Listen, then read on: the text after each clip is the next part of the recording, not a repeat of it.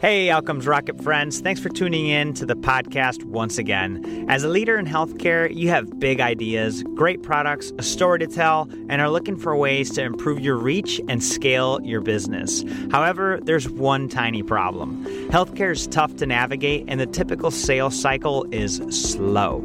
That's why you should consider starting your own podcast as part of your sales and marketing strategy. At the Outcomes Rocket, I've been able to reach thousands of people every single month that I wouldn't have otherwise been able to reach if I had not started my podcast.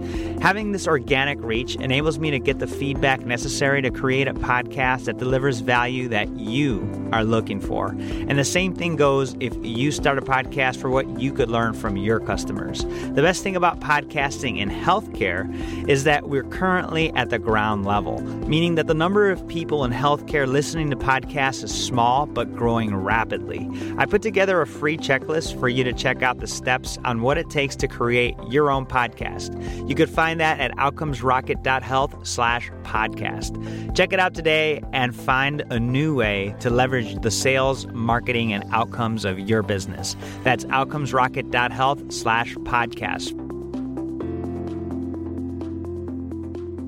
Welcome back once again to the Outcomes Rocket podcast, where we chat with today's most successful and inspiring health leaders.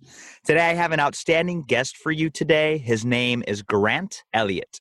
He's the founder and CEO at Ostendio, Inc. He's an entrepreneurial leader with over 20 years experience in a variety of operations, customer service, product dev, and most importantly, in the executive capacity. His track record in this space is really attributed to what he's been able to do. He's been able to create significant growth, development, and change for those seeking to make positive change in cybersecurity.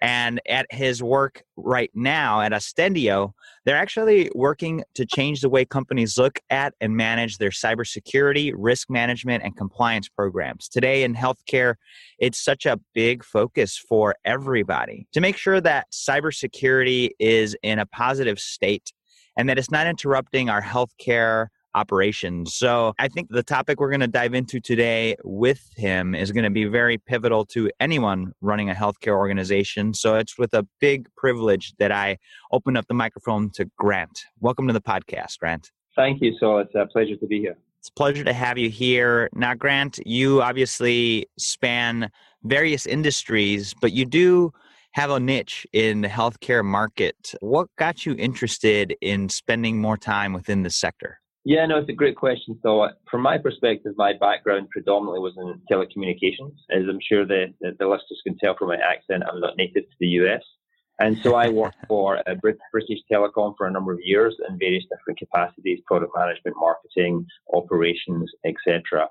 That kind of brought me over to the US, and for a short period of time, I worked for AT&T. So I always had a kind of networking bent to what I did.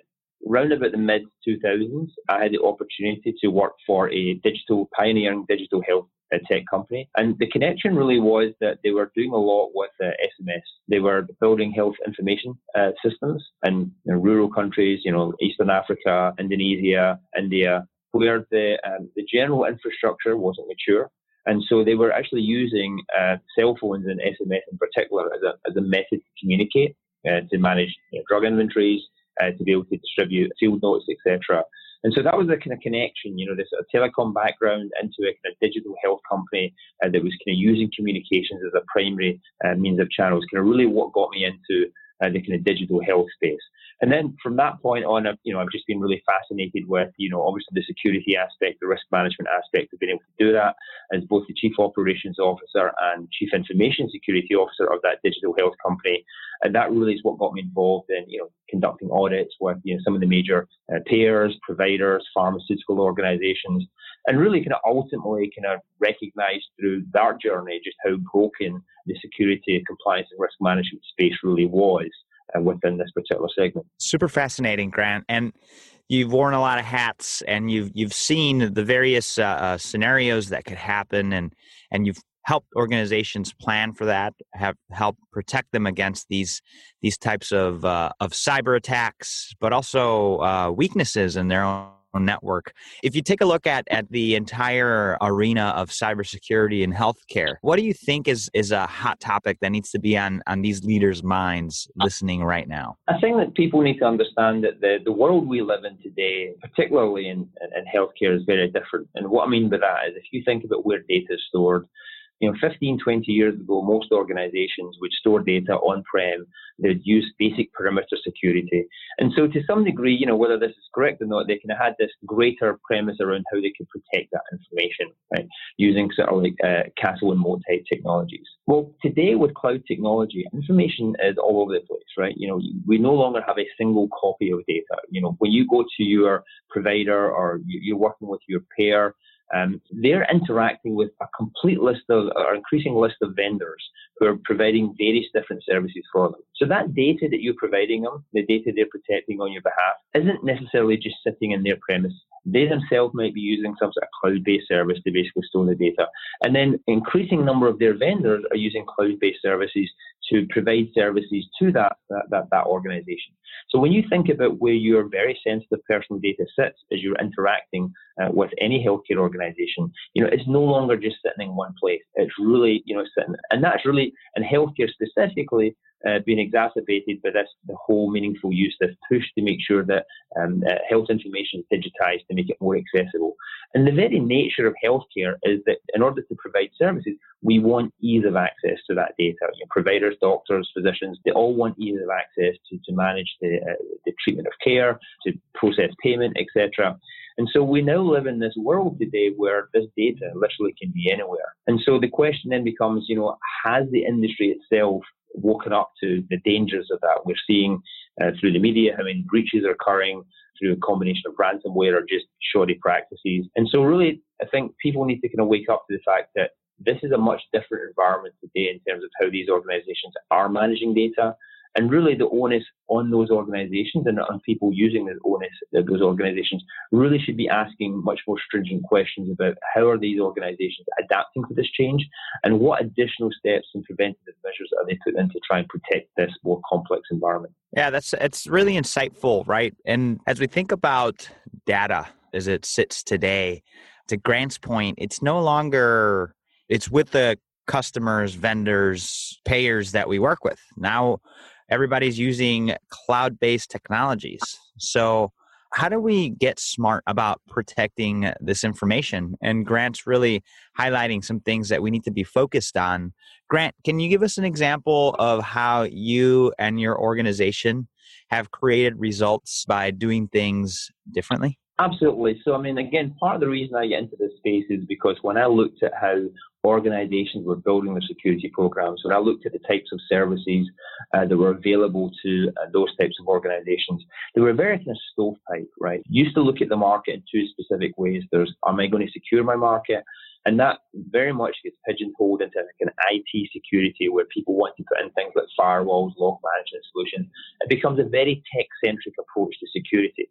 Even although a lot of this data although it resides typically in software or applications, how it actually escapes often is process-orientated through, ex-employees still having access to information, people misposting information, etc.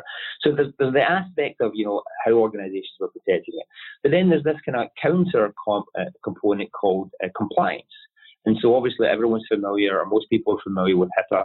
And there's this general assumption that because HIPAA exists, because it's written into federal law, that these organizations are now doing a really good job at protecting it because legally they're supposed to.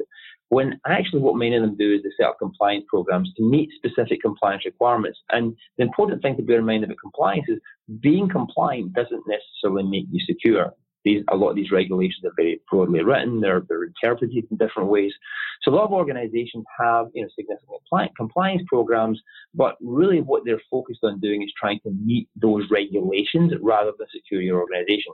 Now, if you go back to the genesis of HIPAA and really most of these regulations, they're not there for the sake of being there. They're really there to drive the organization's security program. So some of the compliance programs have kind of lost sight of what their original purpose was, not to be a means to an end, but to make sure these organizations are building effective security. So what we do is we basically try and bring that together. We try and focus these organizations on building an effective security program. We will map to the compliance requirements so you can basically meet these objectives. And then we take a very people-centric view to do that, because again, we don't take a solution-based technical perspective. Technology, security tools, they're just tools.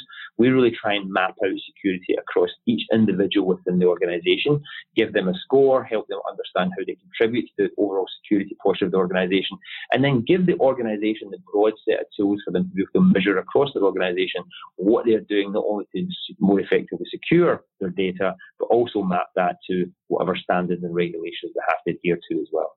Very insightful, Grant. And just as we think about what we're doing within our business, the fact is, if you're compliant, doesn't necessarily mean you're secure. And I think this is something that I'm walking away with here, Grant, because I know a lot of friends that are running businesses and they think, hey, I'm following the rules, I'm compliant, but that doesn't necessarily mean you're safe. It doesn't necessarily mean you're secure. And it sounds like what your company does is really helps them walk through not the compliance piece, but the safety piece. And we have to consider them individually of each other. Absolutely. And, we use this expression, everyone's felt familiar with a colander, right? So you can have a nice steel colander, and we talk to lots of companies who will talk about how robust and how firm and how hard the colander that is their security program actually is. But at the end of the day, a colander is still full of holes.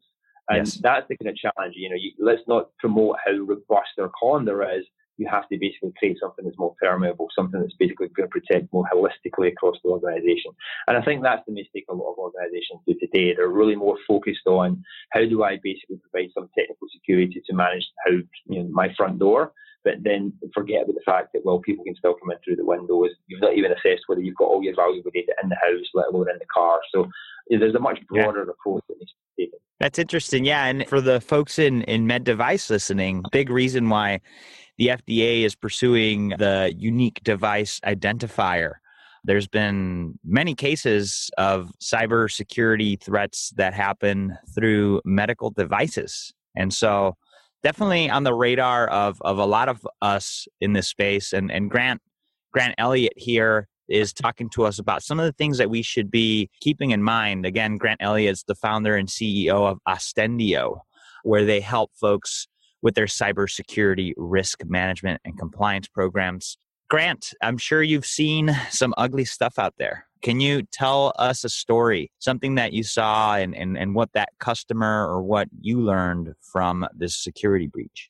Yeah, I think the kind of key surprise for me over the number of years I've been doing this is basically how little motivation there are for certain organizations to basically build an effective security program. Mm-hmm. A couple of years ago, I remember speaking to an organization, and they were a small organization, but when I was talking to the principal of that organization, and they were talking to us about how they could improve their security. And this particular organization actually ran a very simple EHR, electronic health record, that was theoretically, he was calling it at that point cloud-based, but went through the conversation of discovery and realized that he literally is running this thing on a server under his desk. Oh, boy. And it was just transitioning that single server to... Now, that's scary, but it's actually a more common a scenario than you might think. Yeah. We speak to chief compliance officers, speak to CEOs of organizations every other day, and we will lay out to them legally what they're supposed to do to maintain a security program. I had dinner a few months back with the CIO of a major health system. I'm not going to mention the name, but they're basically about a $7 or $8 billion health system. And this CIO told me that information security wasn't on his top 10 list of projects, right? And so there is, a huge gap in the motivation factor of organizations to do this, because a lot of healthcare systems, you got to come back to first principles. What is the motivation to do this? Why do they need to do this? And, part of the challenge is we've seen major breaches like the Anthem breach. We see provider breaches all the time. And the question is, does that actually change people's behavior? Will you stop going to your health system because they've been in the media for having a major breach? Do you even know who your insurance provider is? I know that, when the Anthem breach occurred, I didn't even realize that they were the parent for the provider that we actually had. So there's an open question right now to what motivates these organizations to build a more effective security program. And that's not to say they're not doing anything, but there's no doubt that, if you compare the spend and a lot of healthcare systems or the healthcare industry compared to other industries like finance, retail, it lags significantly. There's not necessarily enough board support and pressure put on organizations. I look at even on the digital health space, I look at some of these IT services organizations that are growing with 10, 20, 30, 40, $50 million worth of investment being made in them. And we talk to them and they have no security program in place whatsoever. So it is scary. I mean, I think, from our perspective, we see a lot of the bad behavior out there. We see a lot of the scary stuff. And it's frustrating to us that we can't persuade them to take advantage of a technology that really makes that simple. But the flip side of that's also there as well. We work with many organizations that really embrace what we have to offer, are really committed to try and provide the best service they can and to secure data. They understand the business impact of having a breach. They understand how that can. And so there's certainly enough organizations out there doing the right things. But, my perspective is, because we see this on a regular basis, there's way too many out there that really aren't motivated sufficiently to build an effective security program. They're much more interested to say they do rather than actually back that up by actions. Grant, this is really interesting, and it just kind of, again, forces us to think about how the general economy works and how the healthcare economy works so differently. If you had to sum up a plan, if you had a 3-step plan for the listeners that maybe don't know where to start, what is it that you would tell them quite simply, like, look, here's step 1, 2, and 3? What do they have to do? So we have a simple analogy, right? I equate building your security program to like running a marathon, right? It's an ongoing, it's a long exercise. Now, the first step to running a marathon is not sign up for a marathon necessarily. The first step to running a marathon is just get out and run, right? It doesn't matter if you're running to the end of the street. It doesn't matter if you're going to go out and sign up for a 5K. You just need to start running, right? Because at the end of the day, if you run a 5K, that's the first 3 miles of the marathon already taken care of. So we focus organizations, and it really doesn't matter. Probably one of the biggest excuses that we get for why people aren't going to sign up is because they're too small, it's too early. But the reality is what you do is all relative to the risk that you have as an organization. So if you're a smaller organization, your risk is relatively lower, and therefore what you have to do for the most part can be a little bit less. There are exceptions to that, but for the most part, that's true. And so just start doing something, right? Really focus on building some very basic policies and procedures. You can download most of these policies and procedures from the web, put in some basic training, train your people regularly about good security practices, and really try and identify some sort of framework, measurable standard like ISO 27001, NIST 800-171. There's lots of security standards that you can find on the web to basically map, and then just gradually, day by day, week by week, month by month, start building out a plan and just allocate a small amount of time to your budget, a small amount of time to people within the organization to just focus on this. So it really doesn't have to be a huge task. It just has to be built in as kind of part of your business as usual process. And you'll be amazed over the course of a week, a month, a year, just how much progress you can make. So when that client comes in and suddenly says to you, hey, we're ready to buy your service, but we just need to go through a security audit, it doesn't need to be as scary as perhaps it otherwise might be if you've really just started thinking and building this in from day one. Love it. Some great takeaways, folks, from Grant on how to get your cybersecurity up and running at its best. And you got to just take small steps is really the call to action. Grant, what would you say one of your proudest moments here in the cybersecurity space in healthcare has been to date? So as an organization, we started off with the premise of, I mentioned earlier on that, I was somewhat surprised at how complex, how difficult this was perceived to be by organizations and certainly by many of the stakeholders within the organization that were serving this community. So we set out with a simple premise that we wanted to make the ability to make your organization secure, compliant, and manage risk accessible and available to any organization, regardless of size and resource. So, if you're a small 10-person startup or if you're a large 10,000-person organization, we wanted to make sure that we made that process significantly more accessible to everyone, more cost-effective. So for us, when we come across a company that has been using our service for a period of time and they sail through an audit, or we get the CEO of an organization right now with his entire team saying, hey, listen, I'm 100% compliant, why is everyone else? And we have partners coming back to us, basically saying to us, their ability to support their clients has been significantly streamlined through our platform. I think those are the kind of things that really help us kind of confirm that we're on the right path and that we are actually, obviously working towards and achieving that original mission. So I'd say that's probably the most self-satisfying thing that we have, because that means and proves that we're on the right track. Absolutely. And how about an exciting project or focus that you're working on today? Yeah, there's lots of great stuff going on. As I said, when we started building our platform, we decided to do it a slightly different way than most other kind of tools in the space. One of the things that we do is, unlike maybe a GRC tool or some sort of risk management tool, we actually enroll everyone within the organization into our platform. So everyone has interaction with the platform. Everyone can see how their contribution contributes to the overall security posture. And so we're transacting, literally tens of thousands of transactions across our platform, from people taking training courses to completing audits, data access reviews, vendor reviews, signing and acknowledging policy. So that's happening every day within the organization. And because we can map that to various different standards and regulations, we can now track against, maybe you're an organization that needs to go through HITRUST, you're an organization that needs to go through SOC 2 or ISO 27001. We can actually map the behavior of each of those organizations against that particular framework. So we've actually started a project now where we're actually looking to say, well, okay, if I can map that on a daily basis, if I can literally take almost like the security or compliance DNA of a company on a day-to-day, could I write that into some form of digital contract? Could I basically use blockchain and a digital ledger to basically track and manage that organization? Could I work with certifying authorities to come in, if we've configured the platform in the right way against whatever framework, that they will basically certify that, as long as we're tracking that right level of behavior, then that's going to get written to the digital ledger. That would ultimately allow organizations to now go to their customers and say, hey, listen, not only are we operating a secure environment against whatever framework or standard, but we will actually contract with you and give you access to our digital certificate, where we will build in penalties for failures to meet that kind of security threshold. And that would significantly streamline the whole audit process. Again, it makes a competitive advantage to the company themselves, because they can differentiate themselves to their customers.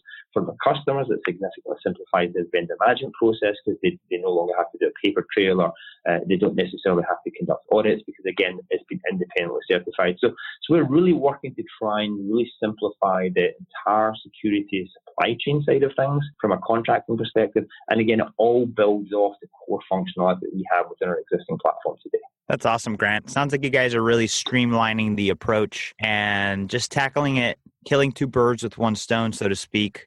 I think it's really exciting. Yeah, no, I mean, from our perspective, we're really pleased with the progress. Whenever you're coming in and you're doing something innovative, you're doing something slightly different in the market, you obviously have to spend time persuading people that you have a slightly better way. Because, people have been doing a lot of this stuff for a long time, right? And people tend to be slow to adopt change. But again, we're also running a business, right? So we're not just an idea shop. So we have to do this, and we have to validate it. We have to bring on customers, we have to bring in revenue, we have to pay salaries. So as we continue to grow and as we continue to be more successful, we now have these opportunities to kind of take that original vision and enhance it, as I've discussed.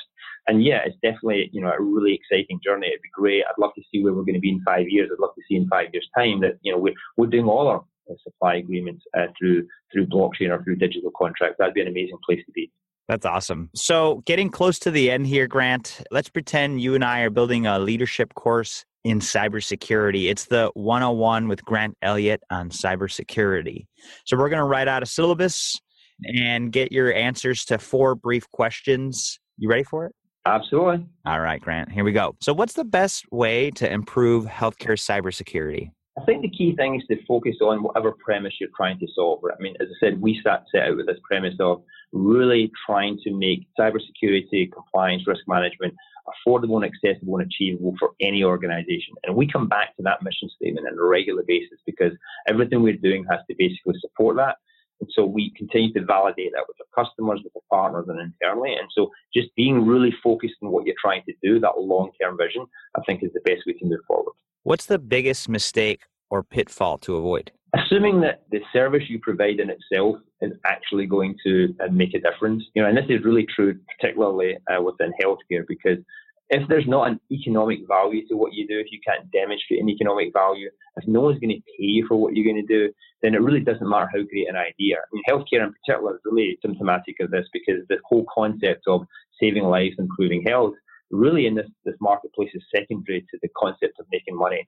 And that goes, I think, with any business. You really have to validate it. It's not just, do I have a good idea? It's, can I persuade people to pay me enough money to basically facilitate and promote that idea? And that's fundamental to what we need to keep focused on. And I think too many people, too many organizations sometimes forget that concept. They get caught up with the idea itself, but there's not enough people in the market, there's not enough people within their target area to basically pay sufficient money to make that a reality. How do you stay relevant despite constant change? For us, it's really listening to our customers and our sales team. I have an expression that you take everything your customers and your sales team say, you throw 95% away because 95% of it's useless. But that remaining 5% is essential. The kernel of knowledge you're going to get from that 5% is fundamental to being able to keep your business on track. Because if you ignore that 5%, then you're absolutely going to go off the rails and go in a different direction. And, as an organization, remaining focused to continually listen to your customers, even although a lot of it's, going to be throwaway, it's essential, because that kernel within that 5% of knowledge is absolutely key. Awesome. What's the key area of focus that should drive your organization? So we completely focus on platform growth. As a SaaS company, platform growth is everything. We will not be able to grow, evolve, reinvest, or do anything if we don't maintain platform growth. So there's lots of things that we would like to do. There's lots of things that we think would be great. Our customers will regularly come in and ask us if we can do A, B, or C. We really drive that back to this concept. Do we believe that's going to drive platform growth? And if we do, then we will basically consider it. If it's not going to drive platform growth, then we can't. And that's fundamental, because I think if we don't really keep focused on that area of growth, then it's very easy to be derailed. And before you know it, you're trying to be everything to everything. Grant, what's your favorite book? Yeah, so I like to read. I like to read a lot of different types of books. I really like reading autobiographies, because I think understanding how people live their lives and the lessons they get. And really, probably one of the books that's had the most profound impact on me was Nelson Mandela's autobiography, Long Walk to Freedom. To me, the kind of lessons from that book really is just the road to progress is long and winding, right? But if you maintain belief in what you're trying to do, if you can really just keep going through all the obstacles and barriers that are going to be thrown in your way in the path to do that, ultimately you can get there. It's really just a question of being really, truly, truly believing in what you're trying to achieve. And, I think Nelson Mandela lived that life, and it's really inspiring when you see someone from his background, his education, his formative experiences, and how someone, in the middle of his life can suddenly just become, right, this amazing civil rights leader, a humanitarian. So. That's super interesting, Grant, recommendation. And folks, if you're curious about that book, about the syllabus that we just put together on cybersecurity for you and all the show notes, just go to outcomesrocket.health/Elliott, ELLIOTT. You're going to find all that there, along with the full transcript of what we just discussed today. Grant, before we conclude, I'd love if you could just share a closing thought, and then the best place where the listeners could get in touch with you for more information. Absolutely. Yeah, I guess from a closing perspective, the journey we've been on over the last, we set up the company about 5 years ago. And, it really has been an incredible and amazing journey. And we definitely appreciate, the customers we have, the prospects we've talked to. And for me, the biggest part of this is basically the team that we've been able to build here at Estendio. There's some amazingly talented people we have on board that have kind of made all this possible. And if people want to learn more about our journey, learn more about us, they can, feel free to go to, estendio.com, our website. There's lots of great information, resources about cybersecurity, compliance, various different frameworks. And if they want to tweet me, they can do so at Estendio_CEO. And you can see my marketing team, when they gave me my Twitter handle, we're basically planning for the future rather than giving it to my name. But yeah, so at Estendio_CEO. That's too funny. Feel free to tweet. That's awesome, Grant. Hey, listen, this has been fun. I know that you dropped some major nuggets of wisdom here on all of us. And we'll be walking away with some good calls to action, but ultimately start small, start now, and looking forward to staying in touch with you, Grant. Great stuff. It's been a pleasure. So thanks very much for inviting me. Hey, Outcomes Rocket friends. Thanks for tuning in to the podcast once again. As a leader in healthcare, you have big ideas, great products, a story to tell, and are looking for ways to improve your reach and scale your business. However, there's one tiny problem. Healthcare is tough to navigate, and the typical sales cycle is slow. That's why you should consider starting your own podcast as part of your sales and marketing strategy. At the Outcomes Rocket, I've been able to reach thousands of people every single month that I wouldn't have otherwise been able to reach if I had not started my podcast. Having this organic reach enables me to get the feedback necessary to create a podcast that delivers value that you are looking for. And the same thing goes if you start a podcast for what you could learn from your customers. The best thing about podcasting in healthcare is that we're currently at the ground level, meaning that the number of people in healthcare listening to podcasts is small but growing rapidly. I put together a free checklist for you to check out the steps on what it takes to create your own podcast. You could find that at outcomesrocket.health/podcast. Check it out today and find a new way to leverage the sales, marketing, and outcomes of your business. That's outcomesrocket.health/podcast.